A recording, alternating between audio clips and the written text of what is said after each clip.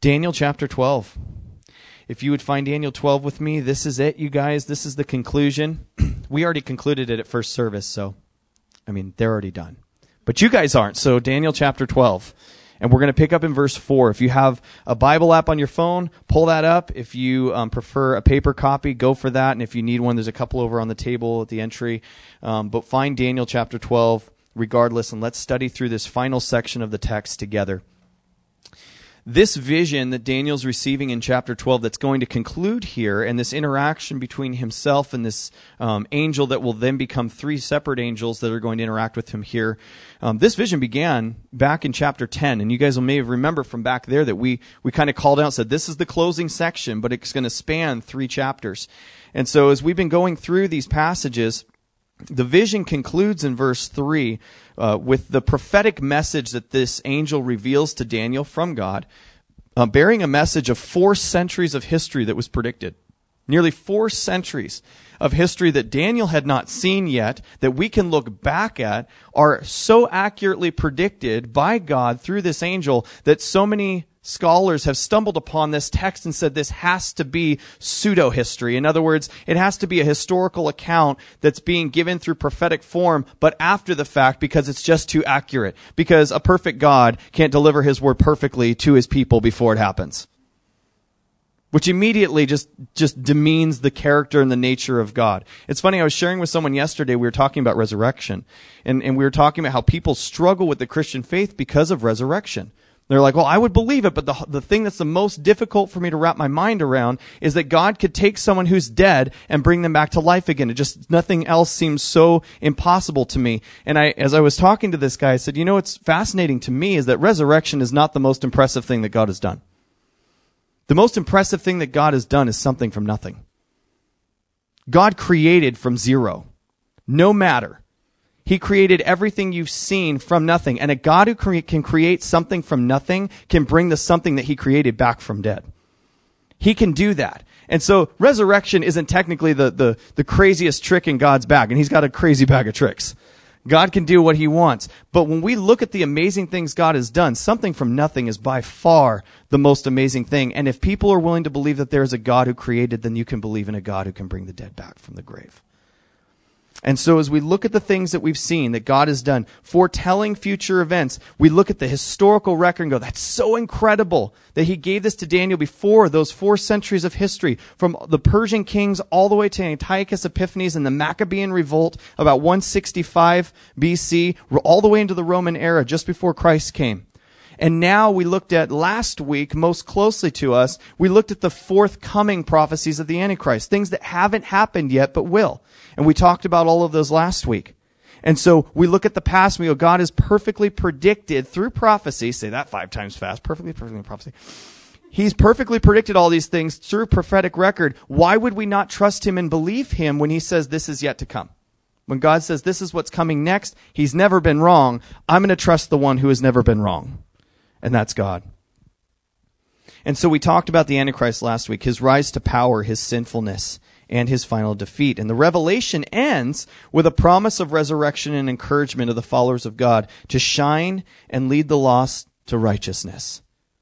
Those that believe in God, that follow the Lord, that listen to the Lord, that submit themselves to him will shine like the stars in the heavens, says, and will lead many to righteousness. That's our calling. That's what we're here to do, lead many to righteousness, and we do so by submitting ourselves to God. We'll get into that more in depth this morning.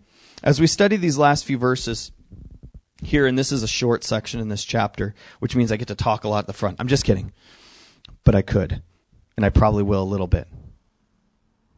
I just went back on what I said before.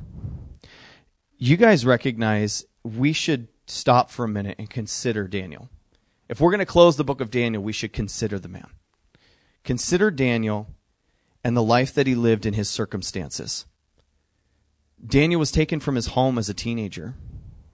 He was taken away violently from his home as he saw what Nebuchadnezzar did to the temple. Many thousands of Jews died. Many were taken into exile. Many were scattered.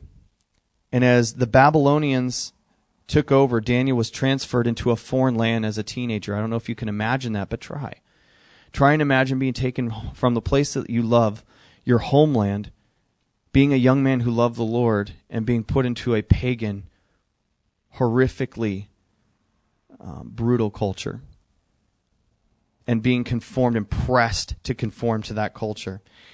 And what's interesting about Daniel is rather than bemoaning his circumstances, rather than crying about it, rather than going on about how terrible his life was, we saw Daniel study.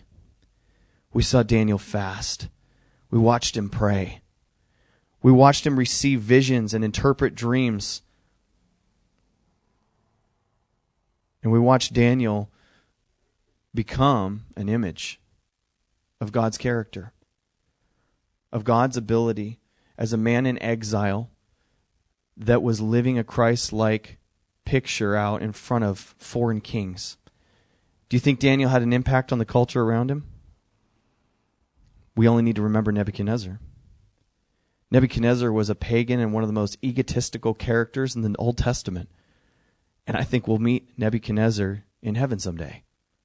I think Nebuchadnezzar gave his life to the Lord after his experience of grazing.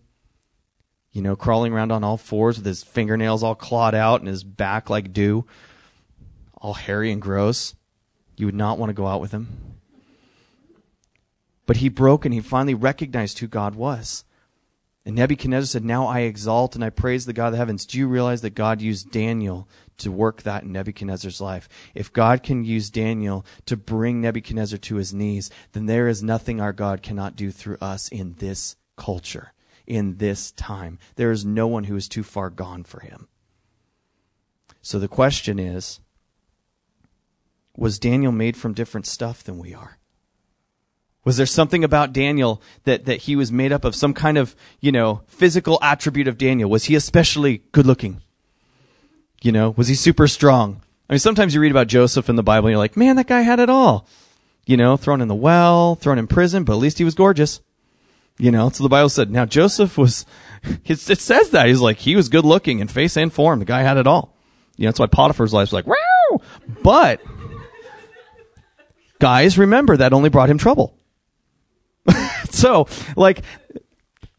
someone just turned it off on Facebook. They're like, I can't listen to this guy anymore.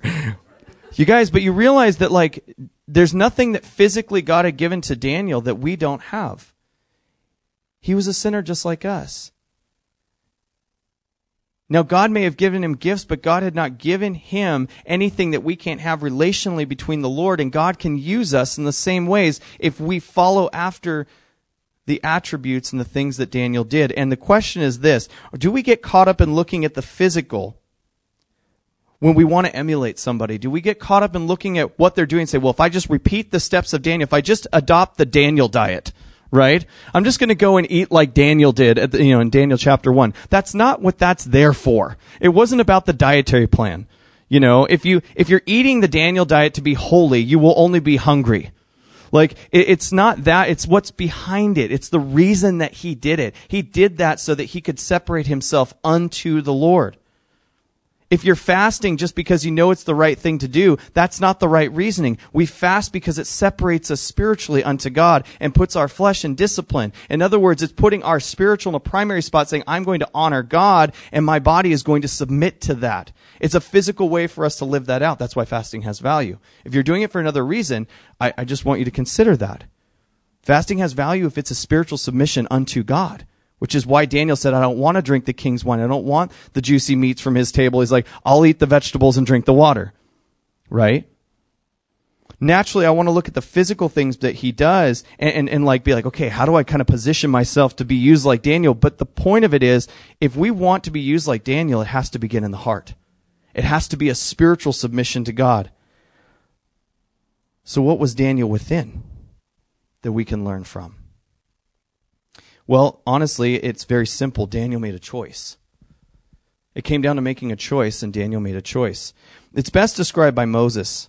As he spoke to the children of Israel in Deuteronomy 30, verses 19 through 20, Moses said this: Today I have given you the choice between life and death, between blessings and curses. You think it's an easy choice, right? Oh, that's simple. I would like death and curses, please. No, that's no one wants that, right? That's an easy choice. He says, now I call on heaven and earth to witness the choice you make.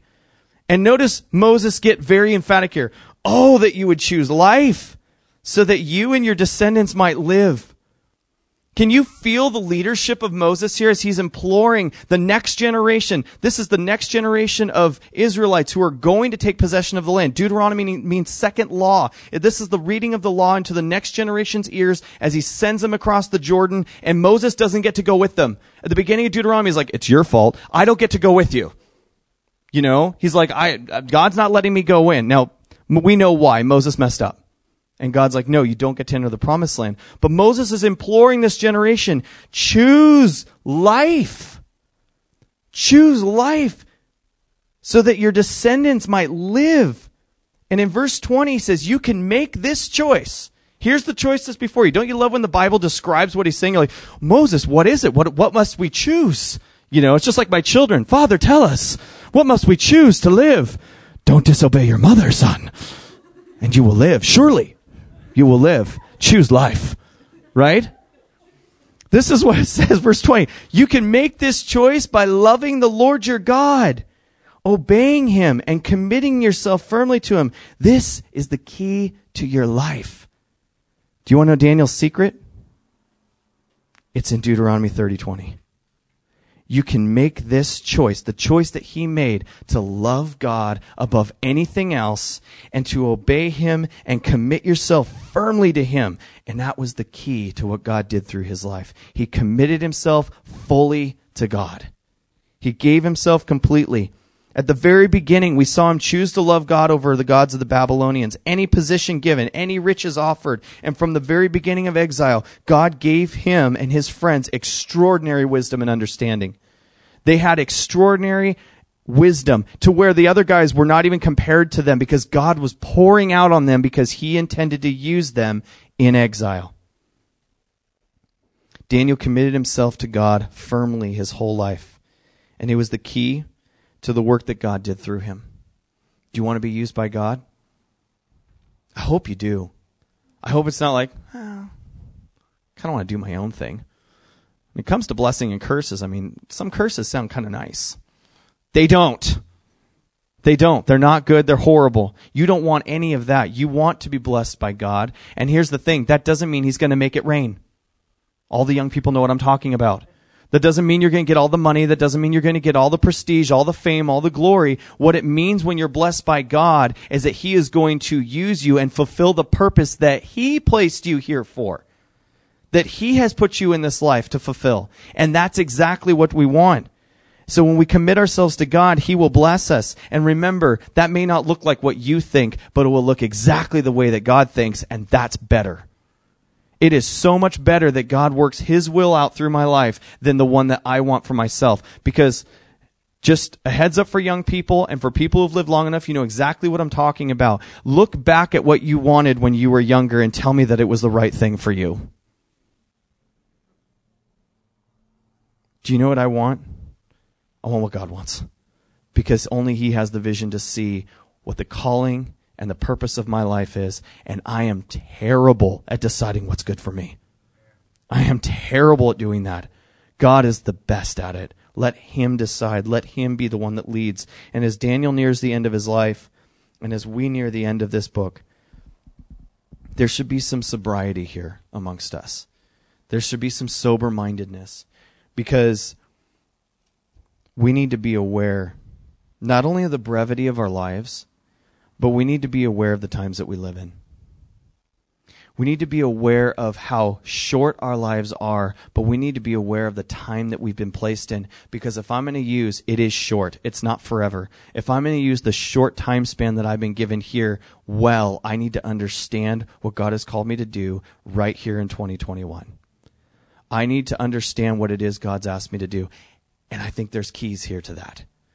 And I think it starts with the commitment that we talked about here at the opening, but I think what we see is told to Daniel here will put us on the right path to apply this to our lives. There's within this text a very applicable perspective. And it's almost like one last little gem out of Daniel before we move on to a new text. I don't know about you guys. I'm sorry to see it go. I'm sorry to see Daniel go. I have been so blessed to study through this. I hope that you guys have been encouraged and learned as much as I have, because I'm walking away from this being like, wow, I really don't know a lot.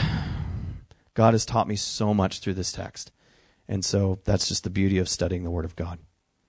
Verse 4 of chapter 12. Let's close this thing out. We'll read down through verse 7 initially, and then we'll go bit by bit. Daniel speaking to this angel. The angel is speaking to him at this point. But you, Daniel, keep these words secret and seal the book until the time of the end. Many will roam about and knowledge will increase. Then I, Daniel, looked, and two others were standing there, one on this bank of the river and one on the other. One of them said to the man dressed in linen, who was above the water of the river, "How long until the end of these wondrous things?" Then I heard the man dressed in linen, who was above the water of the river. He raised both his hands toward heaven and swore by him who lives eternally that it would be for a time, times, and a half a time. When the power of the holy people is shattered, all these things will be completed. We'll come back to that, but did you hear how that statement ended? That's not exactly what you want to hear. In a worldly mindset, as I'm just reading that, it's like, that's not what you want to hear. When the power of the holy people is shattered, again, you understand that Daniel's hearing this through the ears of a Jew, an Israelite. He hears this through the ears of his people. When our people are shattered, then it's going to come. That's difficult to hear. Imagine hearing that of your people. Imagine hearing that as a parent. The brokenness of your children will bring about the final change. I don't want to see that. I don't want to deal with that. That rips your guts out. That's difficult. But there's hope that's within it, and that's what we have to see. Beginning in verse 4 and kind of working our way through, although it's possible that Daniel was told to keep this vision a secret, an alternative rendering of the Hebrew, if you look at it, is close up the words and seal the book. Close up the words and seal the book, which is a reference to preservation of the text of Daniel until the time of the end. But there's a way to understand this, whether he meant keep it a secret or he meant keep it safe. Keep it secret, keep it safe. It could be both. But here's the thing. Either way, Jesus references the book of Daniel in Matthew chapter 24, verse 15, when he's talking about the abomination of desolation. Jesus, as he's explaining some of the things that are going to come later down the road, he's speaking of the abomination of desolation, which connects to Daniel 9, verse 27. It connects to Daniel 11:31, and to here in chapter 12 and verse 11 shortly. So the abomination of desolation is connected to Daniel, and Jesus is talking about it openly as he teaches. So what does that mean? The book has been opened. No matter what for us, it's unsealed. The secret's out. Jesus is talking about it. I get to read it. And Jesus had been reading the book of Daniel and teaching about it.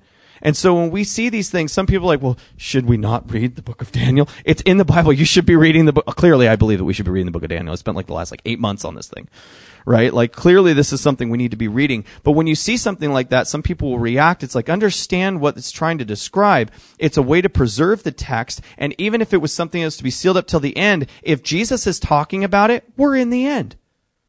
We're in the end times. And that's the thing that we struggle with, I think, the most. Because if Jesus is talking about it nearly 2,000 years ago, and we're 2,000 years later, how could Jesus be talking about the end times when that was so long ago? Well, it comes down to a matter of perspective, doesn't it? We live in a society, currently, that is used to 2-day Amazon delivery. Right?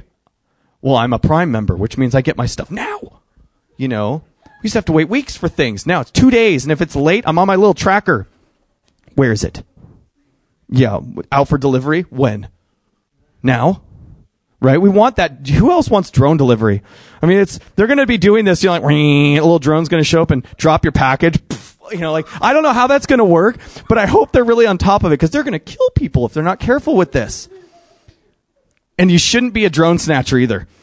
Because that's coming to my mind. If it gets low enough, can I grab the Amazon drone and be like, and then let it fly off? And the guy's like, I hate sending things to this dude's house. Every time he grabs the drone, we have to change out the rotors. Here's the thing. We are so used to the end or something being now as being right now. How does God view the end? What does Scripture say about the end? Let me just throw something at you that's fun. Moses, we're going to talk Moses again, twice in one sermon. Can you believe it? Psalm 90 was written by Moses. Did you know that? Super fun. Great psalm. Psalm 90 verse 4 says, for you, Moses speaking, 1,000 years, he's speaking to God. For you, 1,000 years are as a passing day, as brief as a few night hours. Suffice it to say, God sees time very differently than we do. Why? Because he's spaceless, timeless, and immaterial. Because God is outside of time. Because God is the creator of time. And so him being outside of time, he sees it differently. And so when he sees the end times, what does God mean when he says the end times? Church, I don't think he sees it as a number of years. I think he sees it as where we are after Christ. I think he sees it as to where Jesus was and what he has done and what comes next. Therefore, this era, what are we waiting for? We're waiting for Jesus to return. We're waiting for the return of Christ. And if we're waiting for the return of Christ, we are in the end times. And as Jesus taught about the end times and quoted from Daniel, it's been opened. It's now. Now this gets confusing for us, and I think it's because of something that James Montgomery Boyce said this really well. This is what confuses us. Every age has characteristics of the last days, and believers are always to live until the end comes. We see the characteristics. And the reason I point this out is because the apostles thought Jesus was returning soon in their day. And they talked about it. I think John says it several times in his letter in 1 John. He's like, for the Lord is coming soon. Jesus is coming back soon. He thought it was going to be then. They thought they would see him again. Why? Because nothing stands in the way. And every age has characteristics of the last days, and believers are not to focus so much. You look at the signs of the times, but we aren't to focus on those things. We are supposed to live until the end comes. We are called here to live, not to stare at the sky our entire lives and miss out on what God's doing here. He placed us here for a reason. He put us here with a mission, and the mission wasn't to ignore everyone else and try and catch that moment when he comes in the sky. In fact, when he comes, I would be very, very disappointed in myself if he didn't catch me working. I want him to find me working. Not like, sawing a piece of wood. Maybe that's the work I'll have to do, but doing what he put me here to do. We talked, and we took that little aside a couple weeks back and looked at Nehemiah 6. Remember the mindset of Nehemiah? Sanballat sends the message, come, let's have a little conference in the valley of Ono. And Nehemiah's like, no. Oh, no. But he tells him no, right? He says, no way, I'm not going to meet you there. Why? Nehemiah said, God has given me this work to do, and I'm going to do it. Sanballat, Tobiah, Geshem, they start throwing all this crud around about him, send out this open letter that he's, basically has an uprising against the king going on. And what does Nehemiah do? Does he run around and prove himself? Does he run across the wall and go, don't listen to anything these guys are saying. I'm innocent. What does he do? What you're saying is lies, and I have work to do. Peace. And he gets back to work. Because God sent him to do something, and he is going to be faithful to do it. It's a picture and an example for us. Church, don't get caught up in distractions. Listen, we don't ignore that things are going on. We observe it, we call it what it is, and we get back to work. We get back to what God put us here to do. Because when he comes, may he find his church doing exactly what he put us here to do. Winning souls to the kingdom. Making disciples, reconciling people to him. That's what he's put us here to do. May he find us working and not just wasting away. The apostles believed that he was coming in their time. I believe Jesus is returning soon still, and they would agree with me. If John was standing right here, or Peter, who would probably look a lot like me and talk a lot like me, I would imagine, because Peter and I both had foot and mouth syndrome. But if Peter was standing here and I said, so Peter, do you think that Jesus is coming soon? He would say, yeah. He would agree. Why? Because it's any time. The church is supposed to live that way. Jesus is coming soon. We live in that preparation, and our life isn't to be wasted. It may be tempting to read the second half of verse 4. As we look at this text, keep the word sealed, seal the book until the time of the end. Sometimes we look at the second half of verse 4, which says, many will roam about and knowledge will increase. We look at that and we get a little bit caught up in what's going on in our culture. I've heard some people teach us and say, well, this is obviously technology and people are learning more and they're more knowledgeable now. I would actually say there are cultures that were so much smarter than us that they didn't need their smartphones to calculate things. They used to use rocks. They used to use their heads. Some people are like, oh, we're so much more intelligent, so much more learned. No, we're not. We rely on our technology. It's a crutch. We've been able to put some things together that work for us and make life easier, but we're not getting smarter, stronger, or healthier because of it. We're actually tearing our bodies apart more and making our brains function less. We're not smarter than people were in ages past. So what's he talking about here? What I believe this is saying is the many will roam about, is they're seeking for answers. Many will roam about and knowledge will increase. I think that what he's talking about here is people are roaming about, they're searching for answers to what's going on, and knowledge will increase is an implication that those whose knowledge will increase are those who look to the Word of God to find it. Those who look to the Word of God to understand what is going on in our culture. Many will roam about seeking the answers that can be found here in the book of Daniel. And we're to search the Scriptures from cover to cover to understand and better prepare ourselves for the days that we live in. Church, are we trying to run around gaining worldly knowledge to better understand how to be a good person? Or are we roaming from page to page in our Bible looking for God's wisdom? I would ask you this. I know a lot of people that have spent decades now searching the world for answers. And do you know how satisfied and full of joy they are?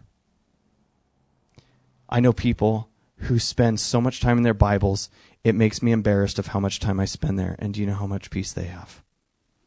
Do you know how settled they are and how they are finding answers and comfort and joy and peace in Christ? Because God's Word is the wisdom that we need. God's Word is the wisdom that we need. He's given it to us. We have it in our hands. And while the world seeks to increase their understanding apart from God, we find the ultimate wisdom is in God. It's in Him. He's the one that we should be looking to.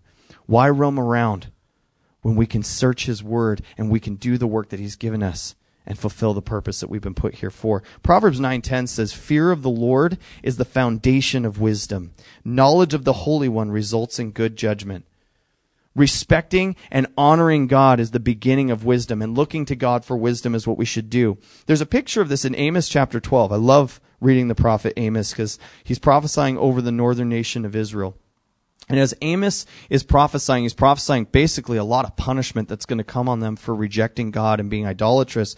But he says this in Amos 8:12, "People will stagger from sea to sea and roam from north to east, seeking the word of the Lord, but they will not find it." We can find it. We have it before us. You don't have to run around trying to figure out what your life is all about. God has given you the answers. Now, we'll talk about the details that we get frustrated with later, because you may not have the detail level that you want. Daniel doesn't. He's going to get like, hey, don't understand over here. He's going to say that in a minute. But what I'm talking about is if there's no sin issue that you're wondering about right now that God hasn't revealed, whether it's right or wrong in His Word. There's nothing in His Word that's like, well, I really don't know if this is a sin. I guess I'll just do it and see if God whacks me for it. We don't have that excuse at all. None of us do. He's made it clear. God has made it clear how we should live in this generation with the life that He's given us. And let us not roam around this world looking for the wisdom and inspiration that only the Word of God will provide us. We don't have to run around looking for it. It's not hidden. God isn't hiding from us. He's right here. And it's good to visit many good books. Don't get me wrong. I love reading, and I read all kinds of literature written by all kinds of people. But I like to visit many good books and live in my Bible. I got that from Spurgeon. He said, visit many good books, but live in your Bible. And it's great for us to travel and see the world if you can, but reside in the presence of God through prayer. Realize that all that we need is right here. Every time, I've been to the Western Wall 3 times. And I've described this to you guys before. The Jews pray at the Western Wall because they believe it's the closest they can get to God. It's the closest to the Holy of Holies with their estimation of where the temple would have been, the Holy of Holies being on the back side of the temple, Western Wall. That's why they pray there. And there's little papers, they're stuffed all inside the wall with their prayers on them. And I've prayed the same prayer at the Western Wall 3 times. And you know what it was? I'll share it with you. If I go again, I'll pray it again if they ever let me in the country again. Every single time I've been there, I put my hand on the wall and said, Lord, thank you that this isn't the only place I can be close to you. Because God's presence is the same here as it is there. The filling of the Holy Spirit doesn't get more powerful there than it is here. God is with us. His Holy Spirit fills us now. You don't have to go to Jerusalem to pray. You can pray to him right here, and he hears you just as well here as he will there. It's not about a location. It's not about a building. It's about the Lord and his presence. Verse 5. Don't worry, I'm going to move faster. I promise. 2 more angels are now present. Did you notice that? Verse 5, he says he looked and 2 others were standing there, one on this bank and one on the other. So 2 more angels are present besides the angel who's delivering the vision. That began in chapter 10, verse 5. The reason I think this matters is it's just cool to see God kind of go about his things in his own way and confirm other parts of Scripture. In Deuteronomy 19, there's a bit there in verse 15 about the case or a case of a vision, or in this case a vision, is established by the testimony of 2 or 3 witnesses. And here God's confirming his word with multiple witnesses of angelic realm. This is a significant vision. Very significant considering what it contains. He's like, this is true. All these angels are here saying, this is true. This is what God has said, and it's going to happen. One angel then asks another, how long? And the response given is that the time of struggle will last time, times, and half a time, which is 3.5 years, or half the 7-year tribulation timeline. So you're talking about the second half. We'll clarify that in just a second as well. We saw that in the vision of Daniel 7 as well. And then at the very end of verse 7, he says, this will end when the power of the holy people is shattered, all these things will be completed. So when their power is shattered, then it's going to be completed. How will it be completed? Zechariah 12. Verse 10, speaking directly to this moment, and I read this last week, but I wanted to read it again.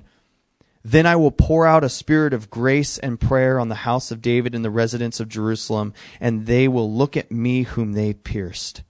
They will mourn for him as one mourns for an only child, and weep bitterly for him as one weeps for a firstborn. In other words, they're going to look and see Jesus. He's the one that's going to complete it. Now, it's hard because many of us have been in Bible studies much of our lives, and we've heard all about Jesus, and we know the story of crucifixion and all these things. And we hear it through that lens. Zechariah 12 was written long before that.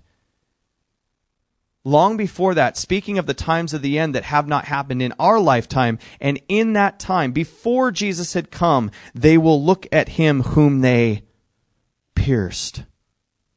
We understand it because we've seen Christ. But imagine reading it back then and then being like, him whom they've pierced. Let alone Isaiah 53. Let alone the other passages of Scripture that talk about the suffering of the Savior, the suffering of the Messiah. But here, the one that they have pierced, so directly correlating to Jesus before he even came. Yet another prophecy that speaks both of the far-off end and of the truth of the sacrifice of Jesus on our behalf. How did Daniel handle all of this? How do you retain it when God tells you to do something?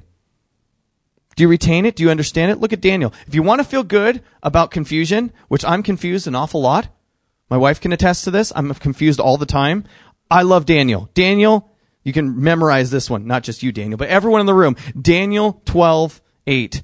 I heard but did not understand.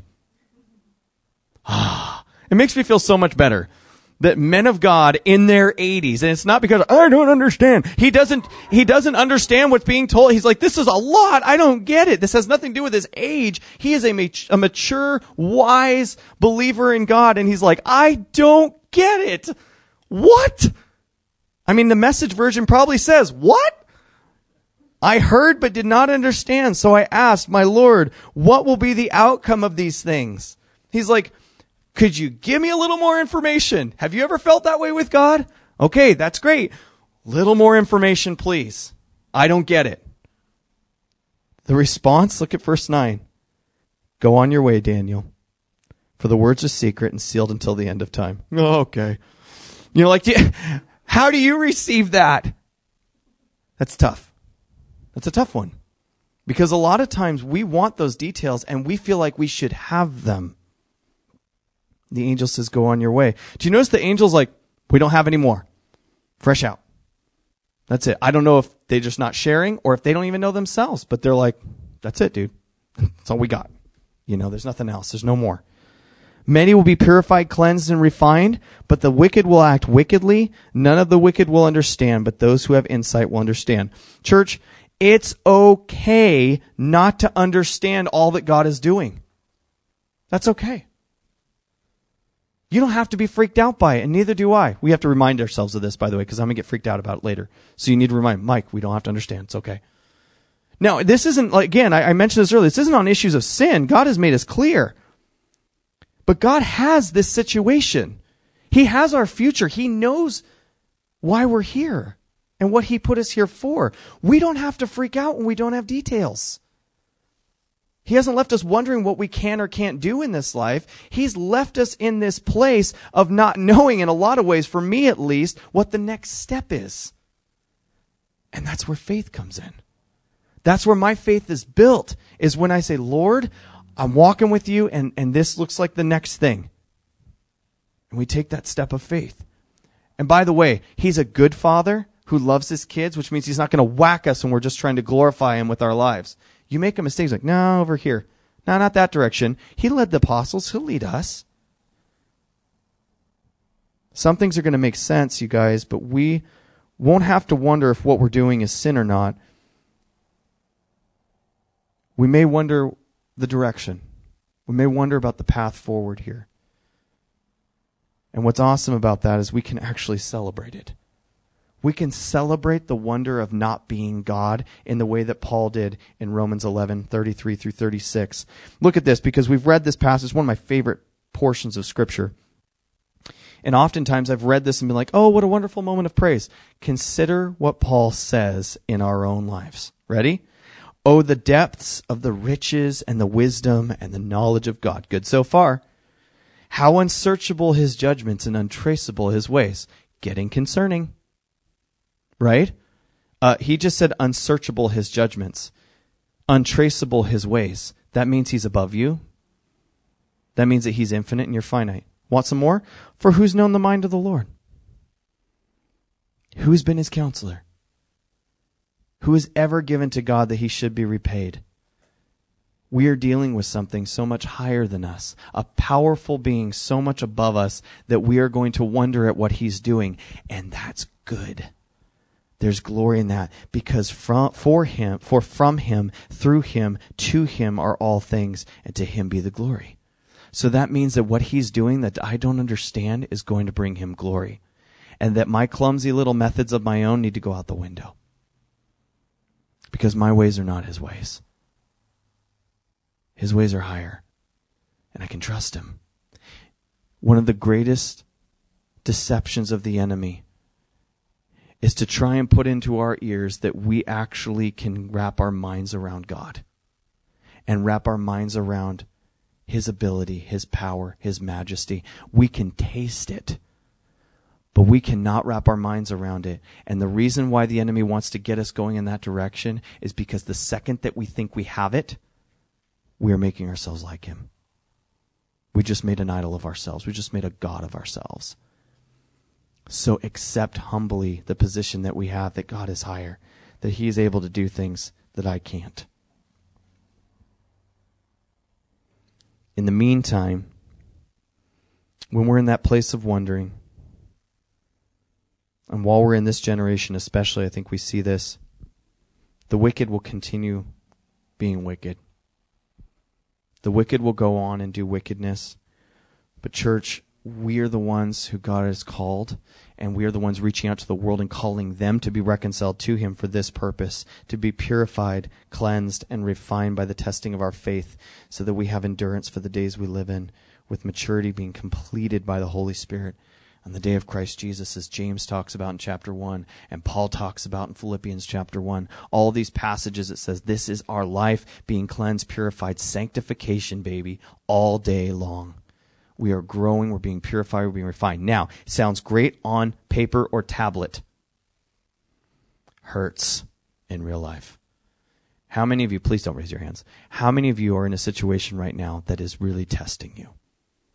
It's really putting you through a fire. It's testing your endurance. It's testing the stance that you have with the Lord. It's testing your patience. It's putting you through all these things. You're like, I'm not going to make it. Endure.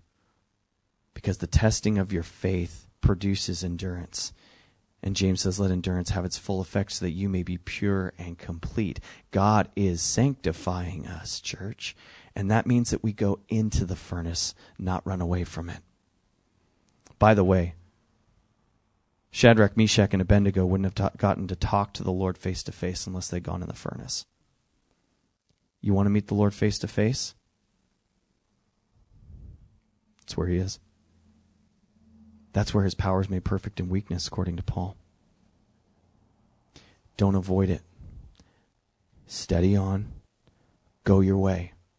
And I'm not saying your own way. You can go your own. Not that. I'm not talking about your way. When the angel tells Daniel, go on your way, he's going to tell him again at the very end. When he tells him that, he's not saying do what you want. Daniel has been walking with the Lord. Remember? Daniel's a man submitted. When he says go your way, he says keep on trucking, Daniel. Keep doing what you're doing. The Lord's with you. The Lord's with us in that. One more revelation is shown here as we close up. Verses 11 and 12, from the time the daily sacrifice is abolished and the abomination of desolation is set up, there will be 1,290 days. Happy is the one who waits for and reaches 1,335 days. Not too confusing. I think there's a simplistic explanation, but we obviously understand 1,290 days is 3.5 years. So 3.5 years, again, we're talking about that ending portion, the abomination of desolation that's going to happen halfway through the tribulation. 3.5 years in, 3.5 years more will elapse, and then things will end. But I think it's interesting that in verse 12 he says, happy is the one who waits for the 1,335 days. Those with you with quick math brains are like 45 days extra. That's weird. Not really a correlation in Scripture for us to look at, except for if you would consider, it's not solid, like this is absolutely knock it out of the park solid, but I think it's interesting to think about. In Matthew 25, 31 through 46, Jesus is talking about the end times, and he talks about the separation of the sheep from the goats. A process that's going to happen where these two unrighteous groups of people, unrighteous and righteous, are separated from each other. And we know the unrighteous are sent to punishment, and the righteous in Christ reign with him. The reason I point that out is it's the only time period that I see scripturally that may fit a 45-day period, and it's another reason why I would be happy as the man who reaches the end of those days, who reaches the end of that period. I submit it to you. You can do your own study. That's okay. But I would say this, the point of it is not the amount of days. The point of it isn't the amount of days, and it isn't what it pertains to. Because at the end of those days, whoever reaches them is going to be living in the kingdom of Jesus. That's the point. The point is the kingship and the lordship of Jesus, that he will rule and reign here. You don't have to wonder if you're living in the millennial reign. Is Jesus here? Okay, we're not in the millennial reign. Okay? This is Jesus ruling and reigning. This is him as king. And so happy are those because they'll be part of the most glorious world, which is governed by Christ Jesus. We are so dissatisfied with our human leadership, are we not? I am so dissatisfied with every human leader I've ever seen. You're like, what about King David? No, thank you. How about Solomon? He started out good. Yeah, and then he train wrecked. We can go back and look through all the best kings that are out there. I'll take Jesus, thank you. He's the one I want. He's the one I want. And that's why it's happy is the one who reaches that, because that's when Jesus takes over. Final verse, Daniel chapter 12. But as for you, the angel says to Daniel, go on your way to the end. You will rest, and then you will stand to receive your allotted inheritance at the end of the days. Daniel's told to continue the journey until he rests, which is a picture of death. Okay, we connected that last week as we talked about that being in the passage at the end of chapter 11 and then continuing on to the beginning of chapter 12. We also talked about Lazarus as another picture of the kind of the way that the text will work as saying rest is a picture of death. Jesus talked about how Lazarus was resting and the disciples were like, great, he's going to get better. He's like, Lazarus is dead, but we're going to go wake him up, right? So Daniel, he says, go on until you will rest, meaning he will die. And then he says, you will what? What does it say in the text? You'll rest and then you will stand. Dead people don't stand. What does that mean? He will be raised. Daniel will be raised. And this is what's so cool. he's going to receive his inheritance. The angel just told Daniel, you're not going to get to see this. You're going to die. But you'll stand and receive your inheritance. That's pretty cool. Resurrection. Church, what awaits us? Could it be rapture? Could it be physical death? Will we see the end? Will we see the rise of the Antichrist? It's funny because we talk about the end times, we're like, clearly it's now. I mean, nothing has been more now than now. I agree with you. I think it is now. But don't get distracted. Don't get pulled away from what God put you here to do because you're so concerned about, is this it? Is this it? I'm going to go read every theory I possibly can. Waste of time. Waste of time. Why? Because God said, go and make disciples. Jesus said, this is your commissioning. Go and make disciples and baptize them in the name of the Father, the Son, and the Holy Spirit. And Paul encourages in 2 Corinthians chapter 5, I know I'm talking fast, but I can't resist it. He says, your job is to be ambassadors, and the message that we bear is be reconciled to God. That's what we're here to do. We study the Word of God, we look around us, we go, see all that? Just like Nehemiah. I see that, that's truth, that's not. Got a wall to work on. I got gates to build. I got a job I've been put here to do. And our job is to say, come do this with me. You are lost in your sin. You are lost and you are heading for death, but Jesus can save you. And that's the message that we have and that we bear as we lead as many to righteousness as we possibly can by the power of His Spirit. And here's what we do know. Here's what I know absolutely for certain about our lives. Psalm 139 verse 16 says, you saw me before I was born. Every day of my life was recorded in your book. Every moment was laid out before a single day had passed. God knows how many days you have and I have. He knew it before we were born. It wasn't an accident that you're here. You are not a molecular accident. You're not an explosion of nothing that just came to be and now all of a sudden, here you are, so just have some fun. You were put here with a purpose and your days have been established already and God already knows whether your ending point is today or tomorrow or 50 years down the road. I'm really starting to doubt mine's 50 years down the road. I don't think I'm going to make it. My body's not holding up. But you guys, however many, He knows. He laid it out before a single day had passed. And it's not our place to know everything. It's our job to be faithful.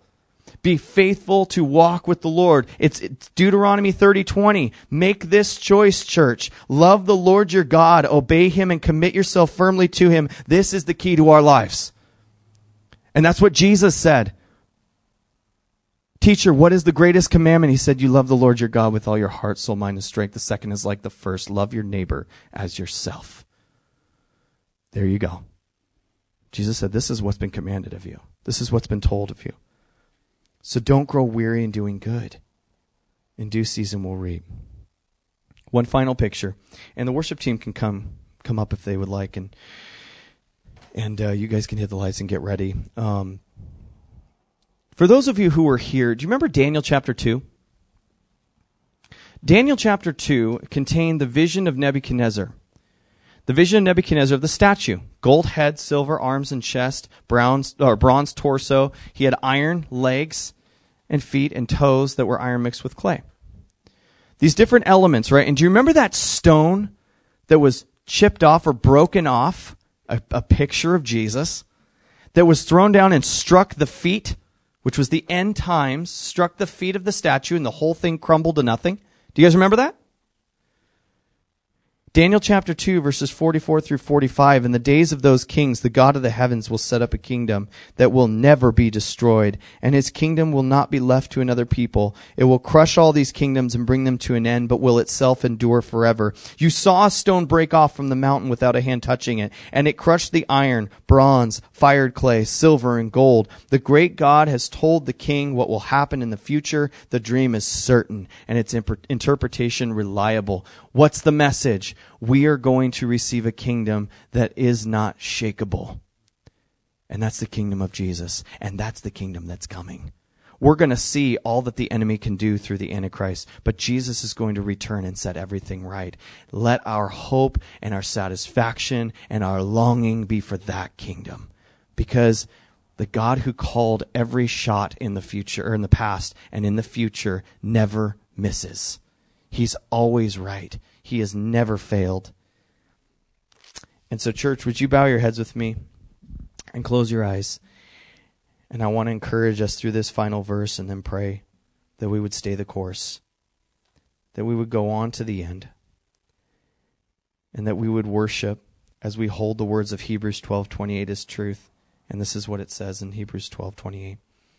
With our heads bowed, our eyes closed, let's listen to these words. Since we are receiving a kingdom that is unshakable, let us be thankful and please God by worshiping Him with holy fear and awe. The following verse, the writer says, for our God is a consuming fire.